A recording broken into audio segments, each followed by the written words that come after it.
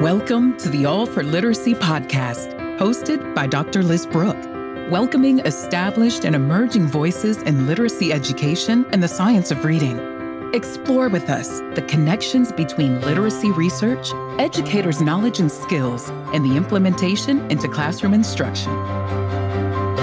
We're actually, as it turns out, teaching many kids the things that struggling readers do. You just heard Emily Hanford, a senior producer and correspondent with APM Reports from American Public Media. Ms. Hanford is an award-winning journalist and is our guest today on All for Literacy. Here's your host, Liz Brooke.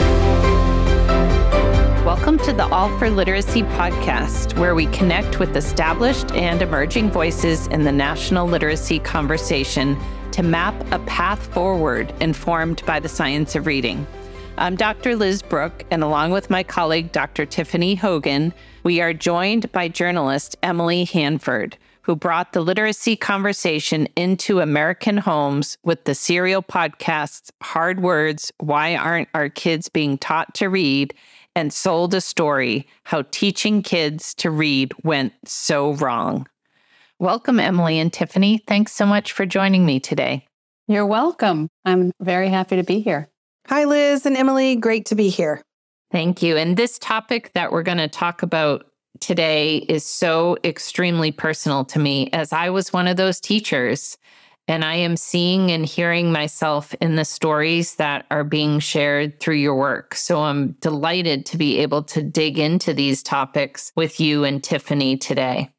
It seems that you started telling this story to a broader, more public audience in 2018 with Hard Words and continued with Sold a Story that recently came out.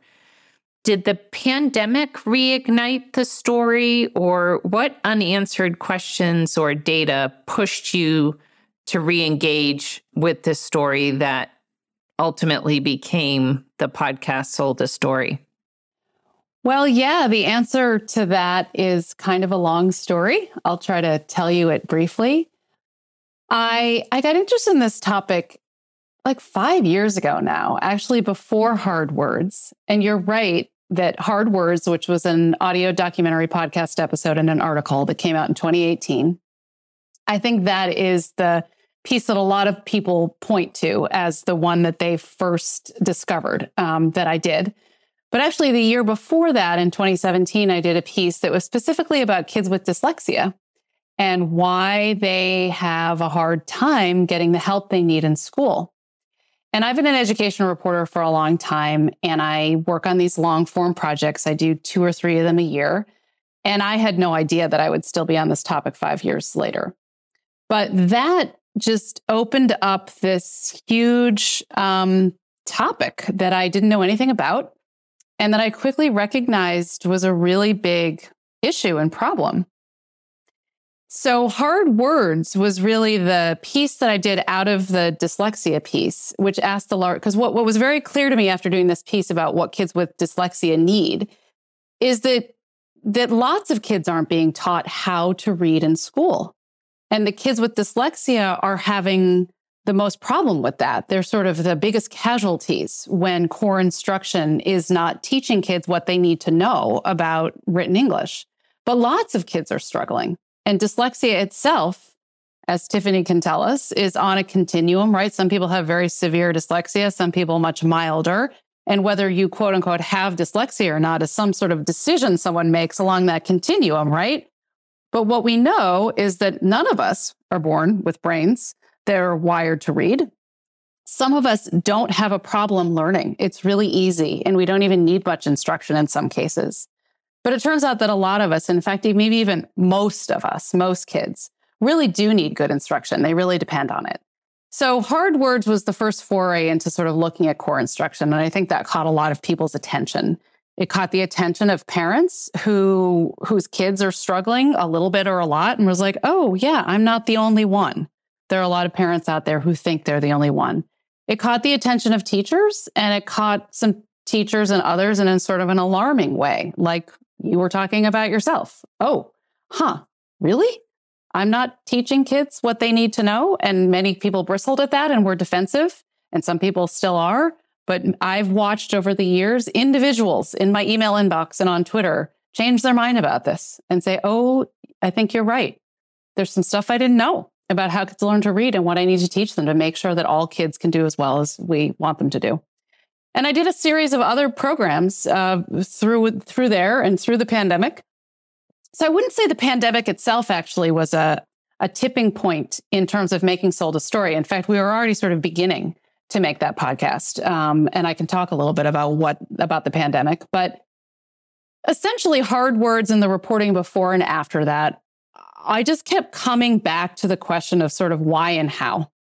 Why and how did it happen that we, broadly speaking, the human beings, have known actually for about 50 years or so. There's been this big body of evidence accumulating on reading and how it works, how our brains do it, what we need to learn, why some people have a hard time learning it, what that means, the implications of all that. There's this big body of research on that. And it was just very clear that many people in schools didn't know it. Many parents didn't know it. Many people in general didn't know it. So Sold a Story was really answering the question, why? Why, if researchers and others have known this for so long, why do people in schools not know it or not know it in a way that is really helping them teach kids better how to read? So Sold a Story was well underway when the pandemic came along, but I would say that the pandemic actually shifted the reporting a little bit in a few different ways. One, suddenly I couldn't leave my house and go places. And what I'm used to doing as a reporter is getting on an airplane, getting on a train, getting in my car, visiting people, visiting classrooms. And I couldn't do that. So I had to do it all like this remotely, which was an interesting challenge.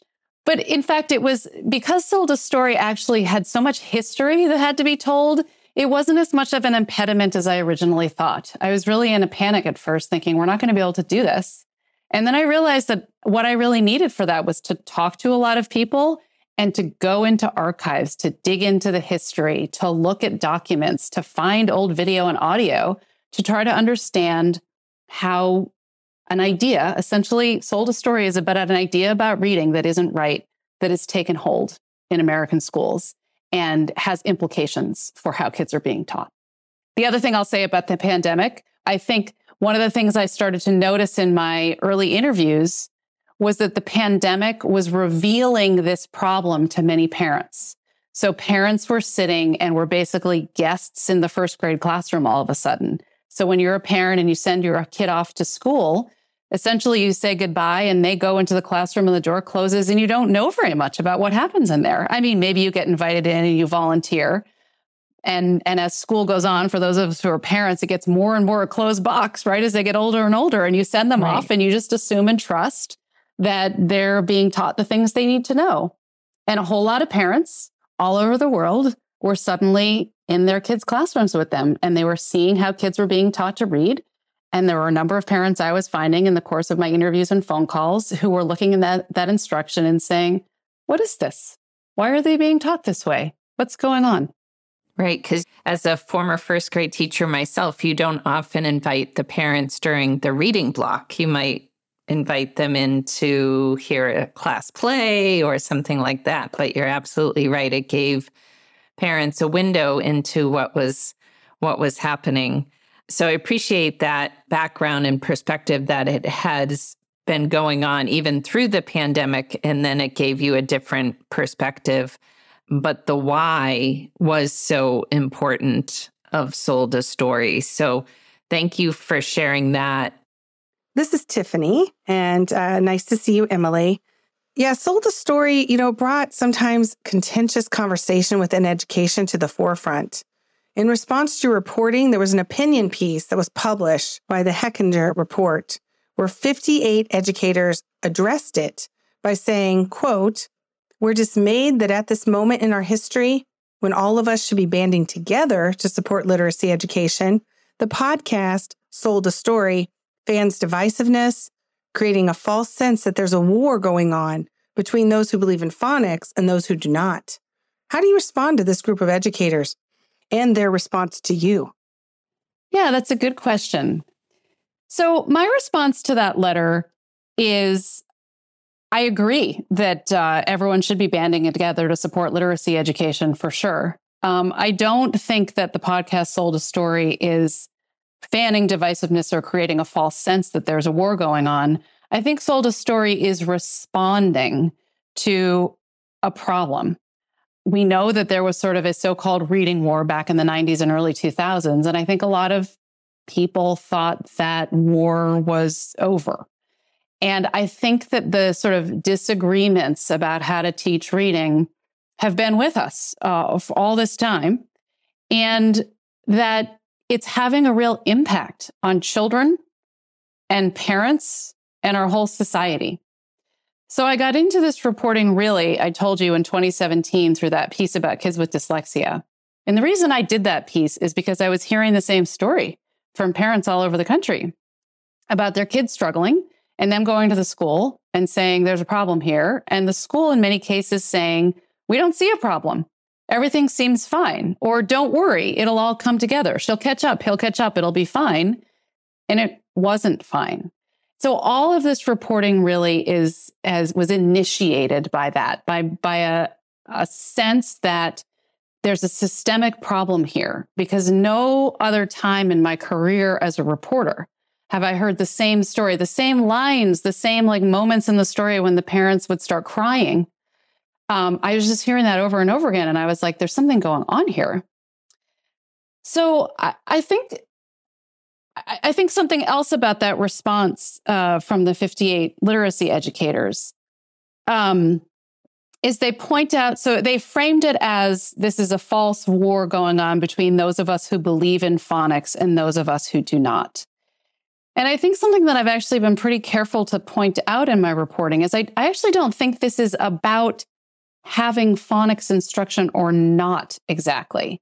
So I actually think a lot of schools have responded to a lot of the research in the 90s and early 2000s by adding a little bit of phonics. And in fact, many of the people who call themselves balanced literacy, who I was focusing on the podcast, have added phonics at various times into their program.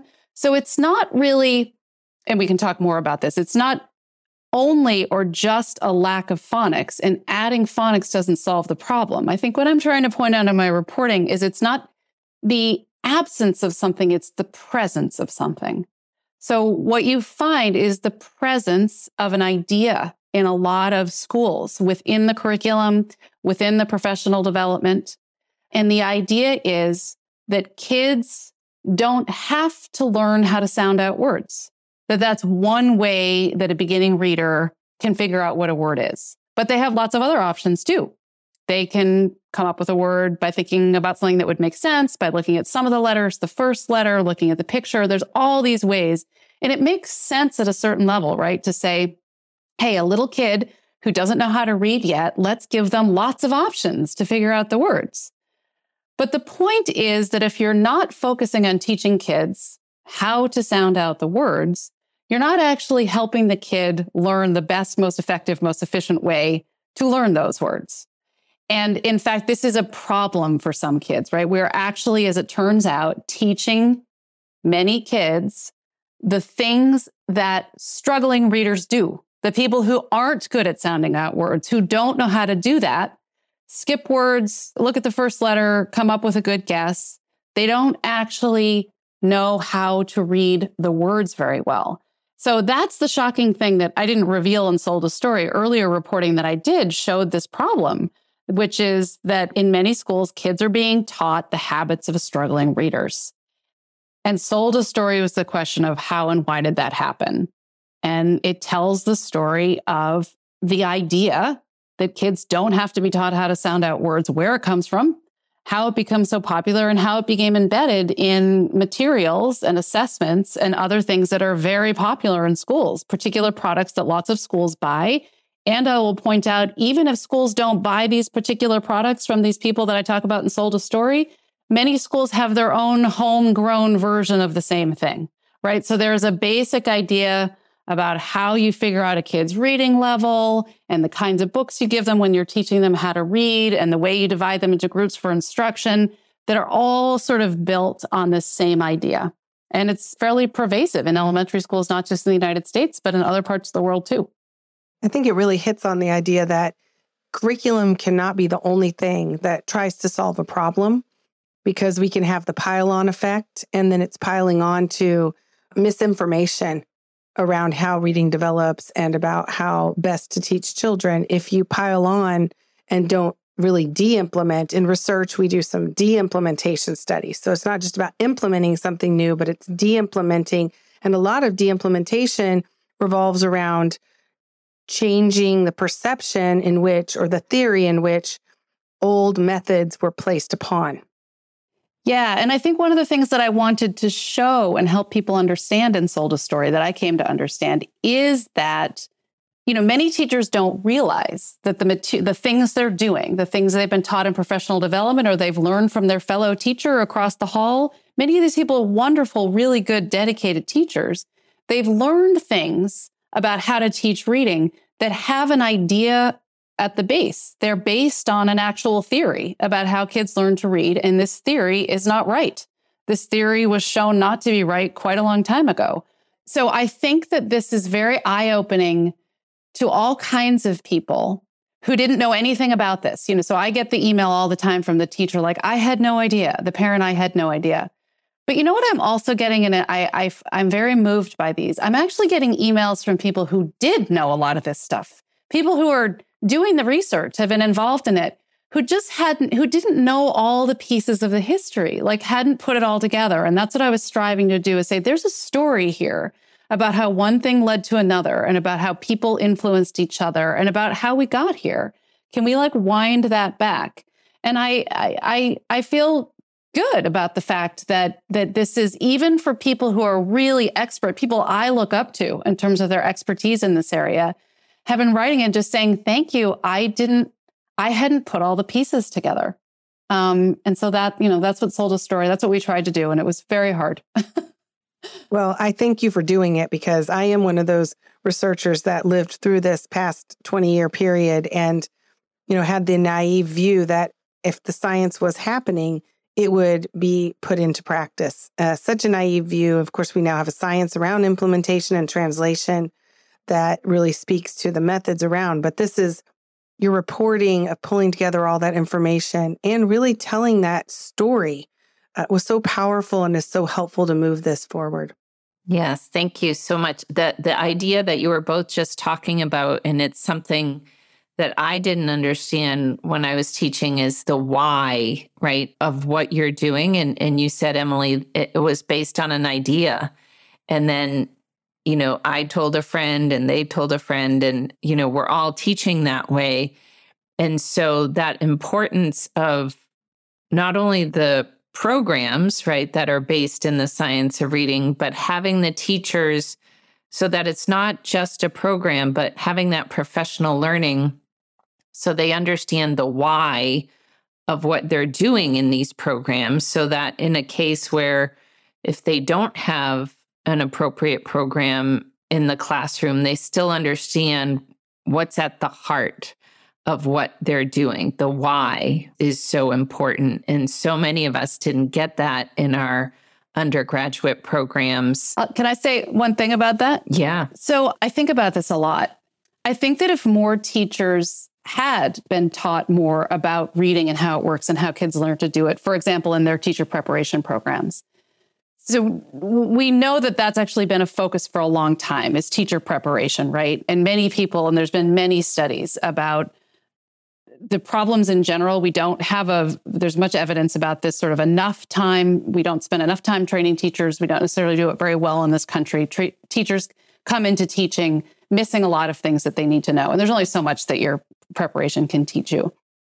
And I think I started doing this Sold a Story and looking at the curriculum and the professional development out of the understanding that even if we solved the teacher prep problem, there's still this other part of it that I think is even bigger, which is all the teachers who are in schools today and the fact that they are learning an idea, they are learning something from the materials themselves. I think that as a reporter who tries to explain things and help people understand things, I put a lot of hope and faith in the idea that if teachers understand the why, that will go a long way in solving the problem. And I think that we wouldn't have the problem, right? So if teacher prep were better, if teachers had been for decades learning more of the scientific research in their teacher preparation program, coming out with a good, solid understanding of the why and how kids learn to read, I don't think some of the approaches that have become popular could have become so popular, because I think they would have known, wait, no, that's not right. They would have been, but because they didn't know, and because a lot of administrators and others didn't know, I think a lot of approaches that are founded and grounded in this incorrect idea were able to take off. At the same time, I think it's very important for teachers to know the why, but I think knowing something and knowing how to teach it are very different things. So we're facing a moment in this country, and I put a lot of faith in, if people just know the science, then things will get better. But I don't think they will.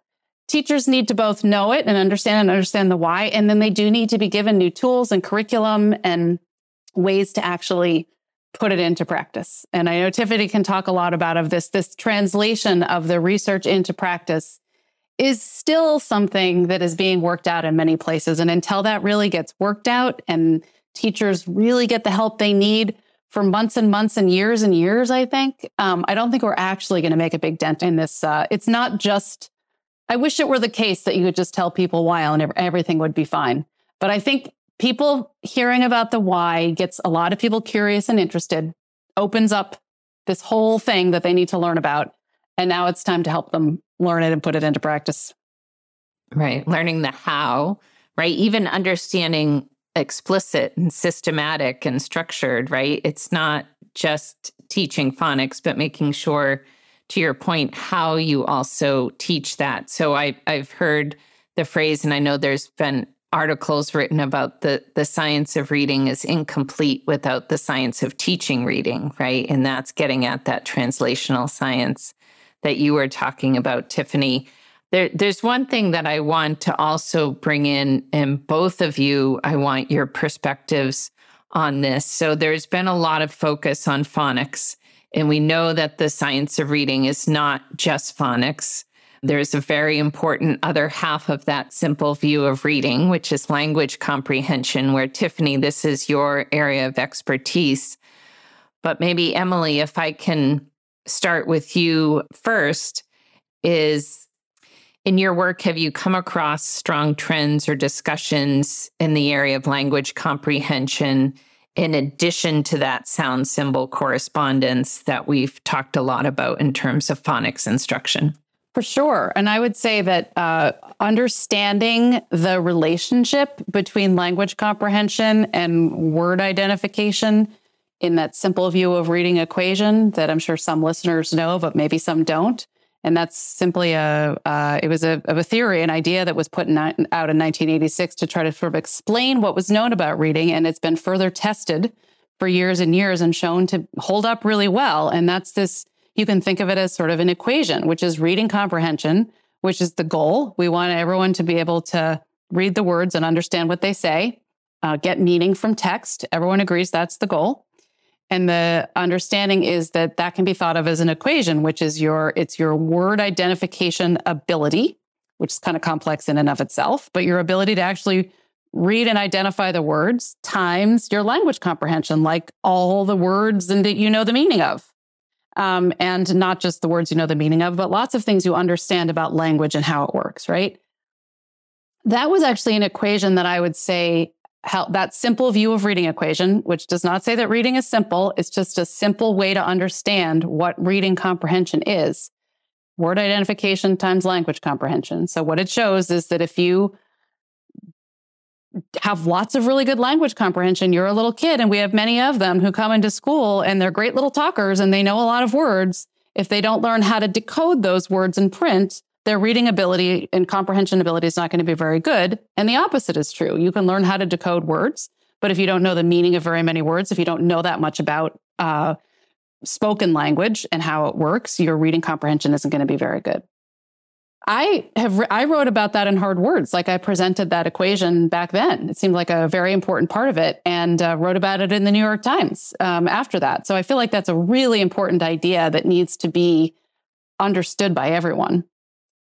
I think it's true that a lot of my work has focused on the word identification part of the equation, because that's where I identify that there was a real problem. Not saying that there's not problems with the other part and the other part isn't important, but as I looked at this as a reporter, that was where I saw this real breakdown in terms of a misunderstanding of what that's all about. Because as you look through history, what you see and what you see in this idea that I was talking about in Sold a Story is that it misunderstands the importance of being able to decode the words. It says like, oh yeah, well, that's one thing you can do, but there's all these other things you can do. And it's no. If kids don't have solid decoding ability, they're never going to get to that reading comprehension where we all want them to get. So the sort of whole language idea and balanced literacy that grew out of whole language, I think the fundamental problem is that it misunderstands that there is a distinction between language comprehension and decoding ability. It mushes them together as if they're one thing. And what we do know is they become one thing. You put them together and it becomes the thing we all want. But the sort of which comes first, the chicken or the egg, the cause and the effect, sort of disentangling what are the pieces that kids need to become good readers. It's just if you look back through history, you see this real profound misunderstanding of the importance of and the way to get to good word recognition skills. I would agree. And I think that one way that we've tackled this issue in our research is to think of it as two separate lines of study. And that's helped to disentangle that a bit because some have said, the science of reading is only around phonics or word recognition. But as you mentioned, Liz, I've been a part of decades of work on language comprehension that is really separate of word reading. We know that language comprehension starts developing from birth and that it is not something that goes to the wayside when children learn how to read words. But once they start to learn how to read words, at the same time, an instruction and assessment can involve language comprehension. And language comprehension has its own unique developmental trajectory. We know that it has its own unique malleable characteristics. And there's been decades of research funded by the Department of Education and the National Institutes of Health that have resulted in a science of reading around language comprehension that is not perhaps as intense in terms of the number of articles around word reading, but it has the same depth and breadth of instructional, aspects and cognitive science underpinnings as we do in word recognition. And so I often see, like you, Emily, when I go into schools, talk to teachers and educators, they'll say, but what about language? What about language when we're talking about systematic and explicit phonics instruction? It's not an either or. It is an and. And so we really try to think through that with educators. And I think this is also where that implementation and translational science has been so helpful because what was been found, across science is it's not really the efficacy or the impact of the research that's done in a certain area. It's actually the match to the context. So we think a lot about making sure that we're accounting for, even in our very initial studies around efficacy with language comprehension or word reading, how does it link to the school setting or just the setting you want it to actually, make a difference in? And so then we work in these research practitioner partnerships. We go through a process, which, medicine is so far ahead of us in this way. They've seen that, getting the science done and expecting it to happen in practice just doesn't happen on its own. There's a whole scientific process, the implementation science process, which is a scientific process in and of itself that involves really listening to teachers and listening to what's going on in those contexts, which you've done, Emily, and so brilliantly in the podcast and the reporting you're doing. But I think tying this all together, we have the science of reading that involves both word reading and language comprehension. There's also so many other parts to the science of reading that we hear about too, like how do we work with emerging bilinguals? How do we make sure that the work we're doing is equitable? And those all have their own science of reading, but it's really this science that is the foundation and the implementation science that plays into it as well. Can I say one thing and actually ask Tiffany this question, because I want you to correct me if I'm wrong. But I think that the simple view of reading and sort of what you talked about before, how there's this sort of these distinct strains of study and recognizing the word recognition, the language comprehension is two different elements that are important to look at in and of themselves. And I think that's incredibly important.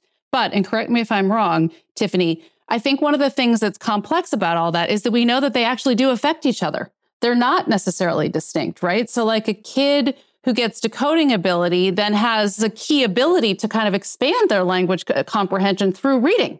So one of the things we know, right, is that at those earliest stages, like actually for many years, I think up until kids are really in middle school, like their spoken vocabulary tends to be much bigger than their read vocabulary. And then they start to expand. If you become a reader, you actually use words and encounter words and know words through reading that you almost never use in conversation. So I guess the question is, they do, even though they're distinct, they do affect each other.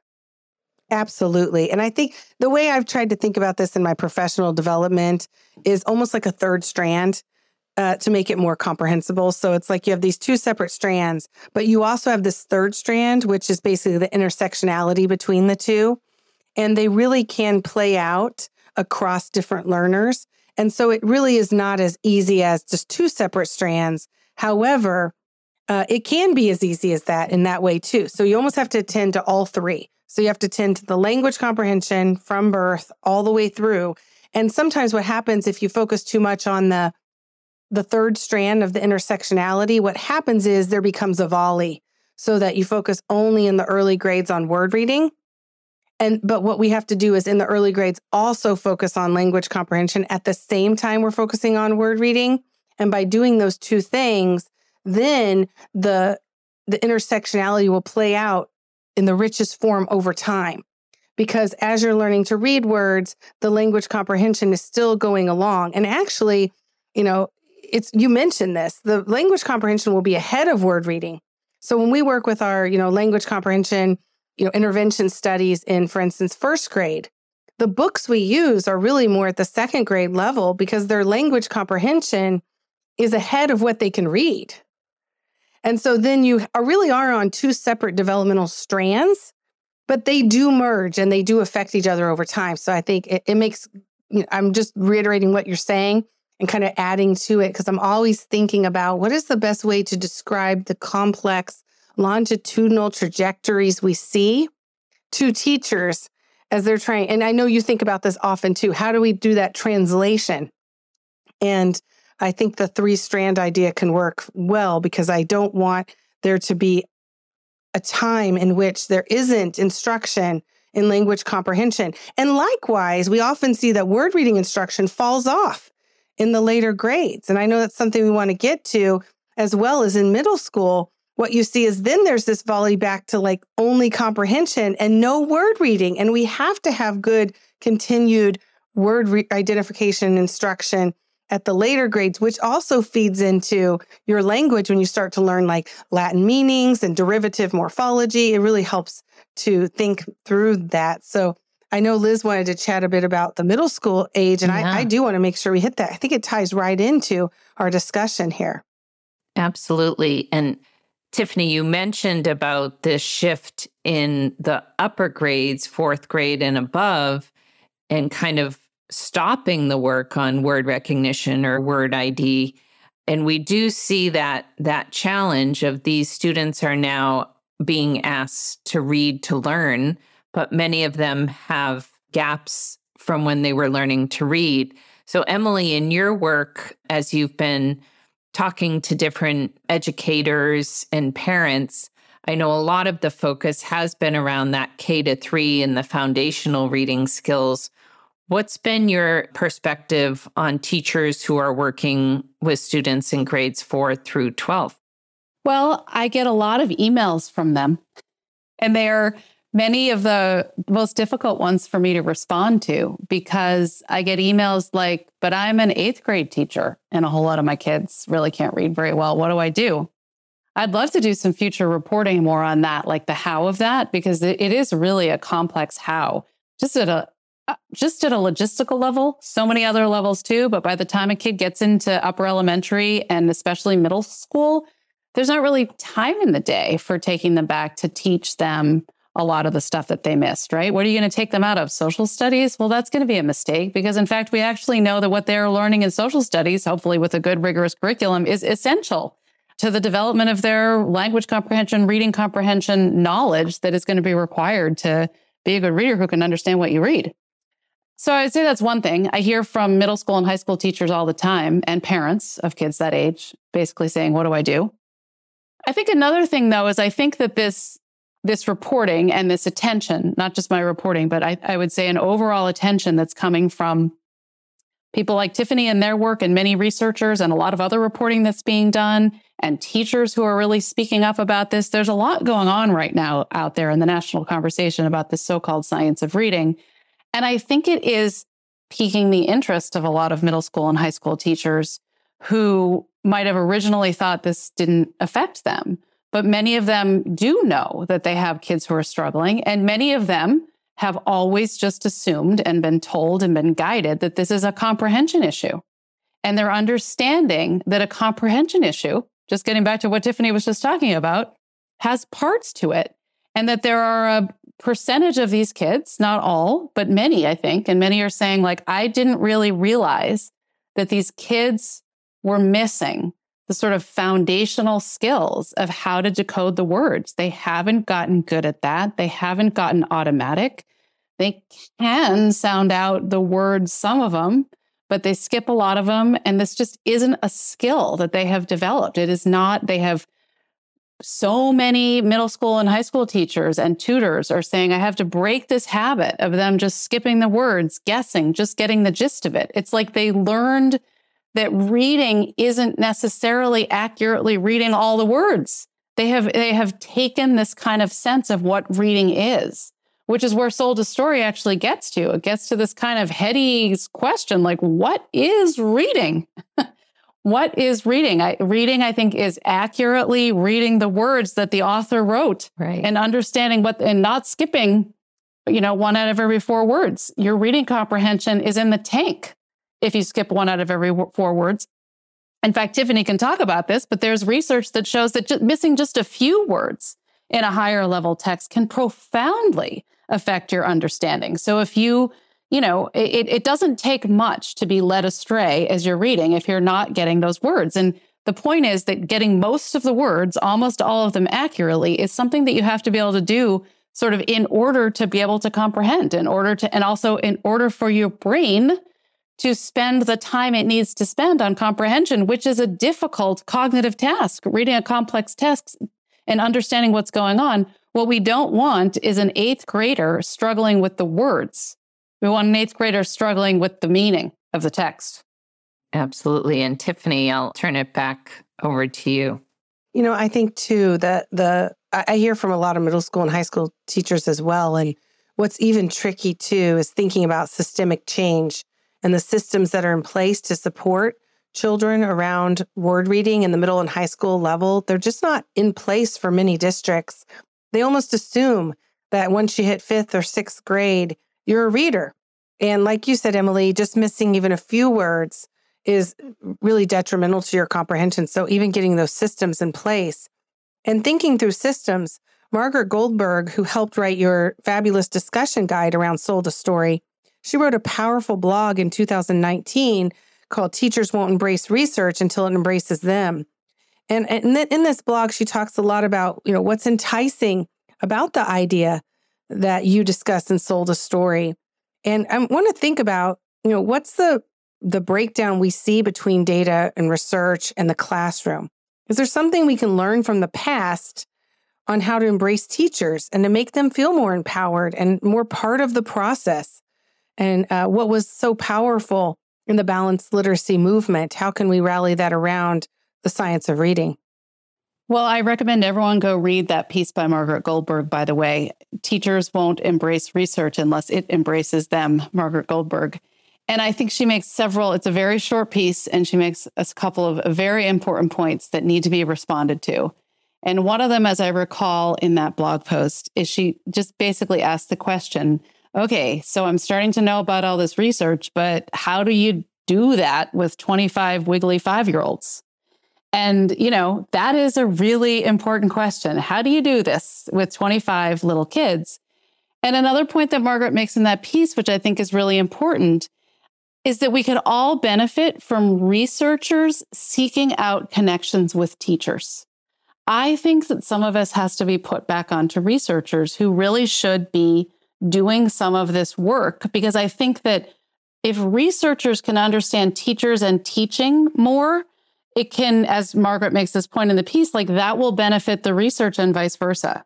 So I think that this translation from research into practice sometimes lands on, and it needs to be, on the teachers and the schools to do that translation. But I think there's really a role for researchers here. And I know many researchers are involved in this, and Tiffany is one of them who do have a lot of experience going into classrooms and seeing how this works.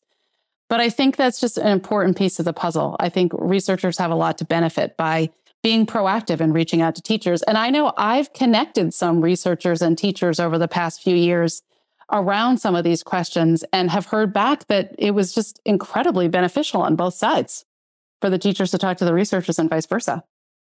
I completely agree with you. And I think it really gets to the heart of this research to practice partnerships that really need to happen. But it's on the researchers to do that and to make those connections.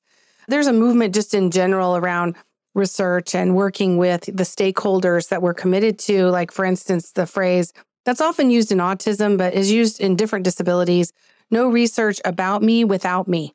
And that's not without me in your research, but without my voice being heard. And I think that, really thinking through as researchers, sometimes it's easy because we do have a platform to try to speak for educators as opposed to speaking with educators. And I know that some, powerful work's been done where researchers, for instance, go in and take a year and become a teacher, or if you have that luxury and that privilege, or to really just create trusting working relationships, really understanding kind of the barriers on both ends, what researchers can do and what teachers can do. And I see that as being what can really leapfrog the field forward. And I think it goes to some of the ivory tower that researchers, you're in the ivory tower, you don't know what's happening in the classroom. And some of that is really true. And so I really like being part of this movement of not just thinking about research to practice, but I often am thinking about practice to research. It's not one, unidirectional, but it's bidirectional. So I really appreciate that insight too. You know what? I just thought, I know there's a lot of people out there. There's a lot of foundations. There's a lot of people with resources and money who really want to do something to change this. What about like a fellowship program where researchers you paired up researchers and teachers and they're like fellows together and the researcher visits and maybe even does some teaching in the teacher's classroom and the teacher visits with the professor and is involved in his or her research. It would just be a fascinating two-way street. Yeah, I hadn't really thought about that before. My husband is I can't believe I'm bringing this up. This is not like a plug for my husband and his work, but it just made me think of this. My husband's a theater director and theater professor. And he does a project with his students and in theater settings called In Your Shoes.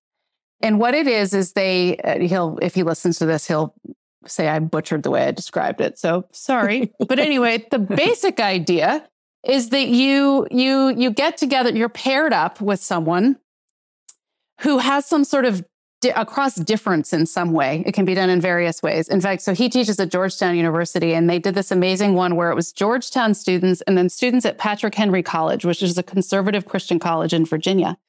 And they came together. And what you do is you interview each other, you transcribe the interviews, and then each person picks a chunk of the interview that they did with the other person, and they perform it.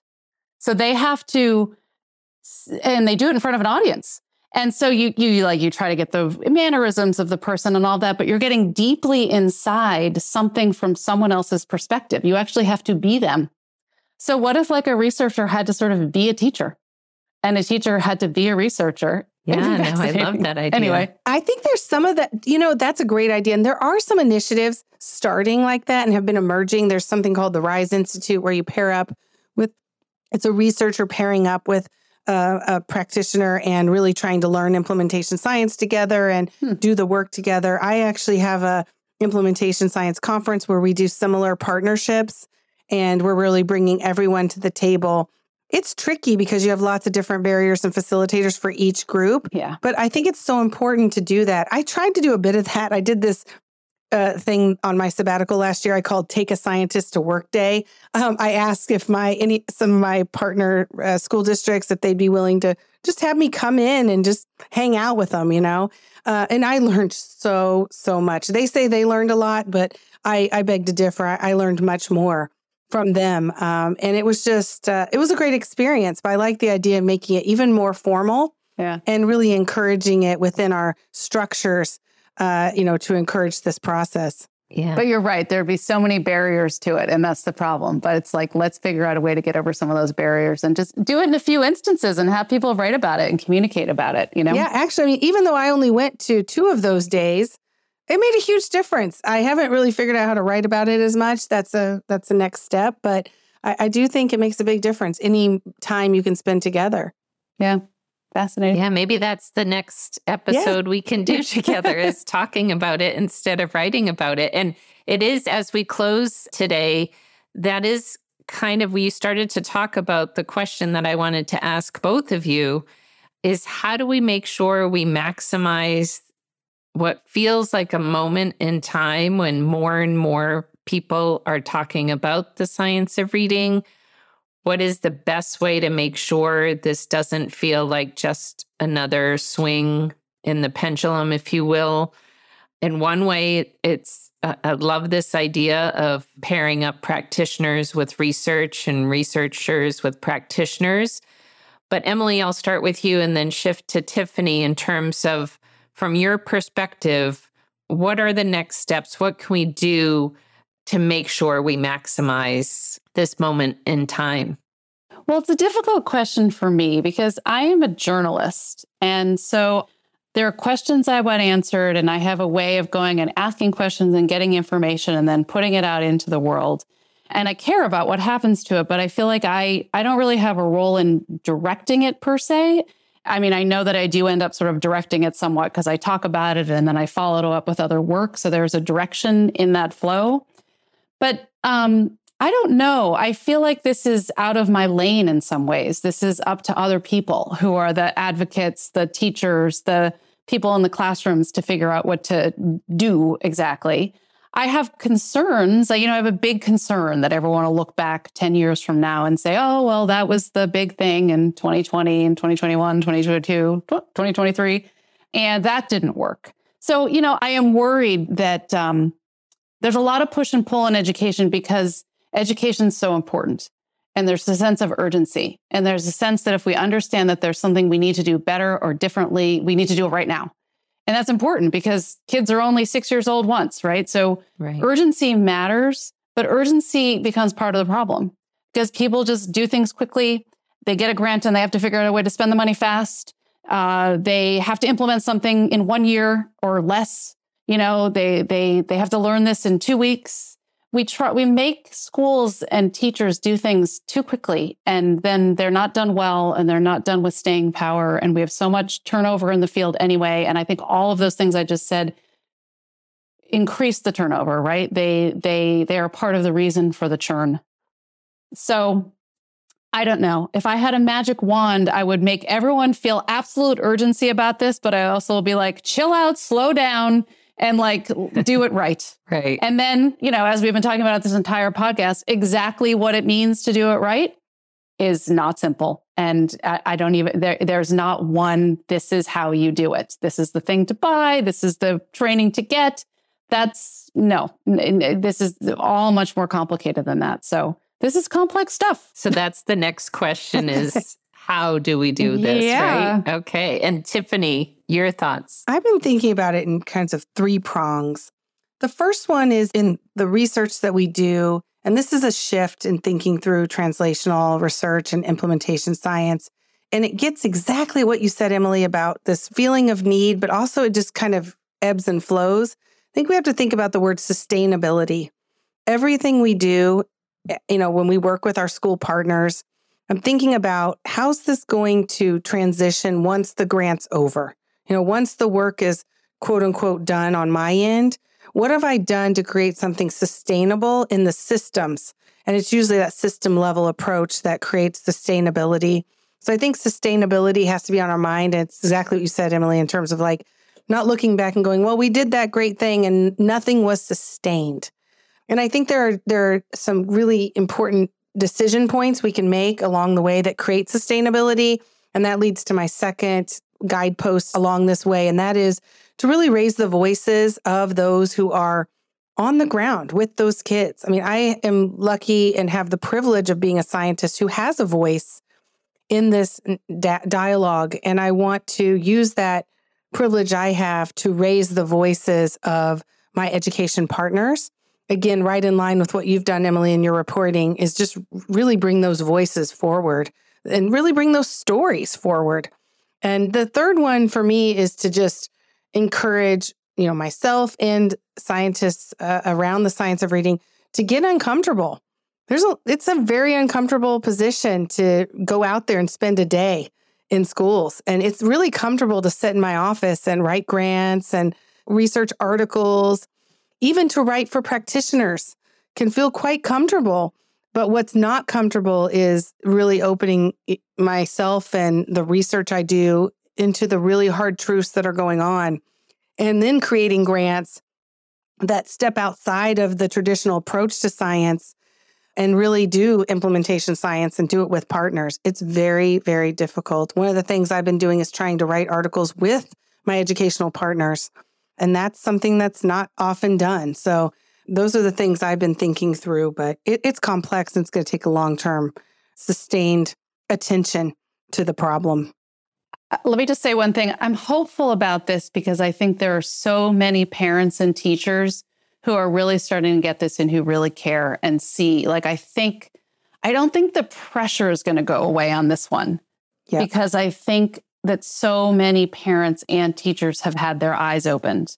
Yeah. So I'm hopeful in that way. I hope that sustained pressure that will lead to sustainable outcomes. Fantastic. Absolutely. I love that concept of sustainability in the partnership with researchers and practitioners. It's just so critical. Well, thank you so much to both Emily and Tiffany. I think this has been a fabulous conversation, especially around what we can do to keep this momentum going, the focus on the science of reading, and not only for our elementary students and educators, but also for those in the upper grades. And you can join the conversation on Twitter by following Emily at her Twitter handle, which is @ehanford, and Tiffany's Twitter handle, which is @TiffanyPHogan, and myself @LizCBrook. So we're excited to have you join us in future podcasts and future episodes, and look forward to hearing more from All for Literacy podcasts. Thanks so much. Love this episode of the All for Literacy podcast? Subscribe, leave a review, and join the literacy conversation.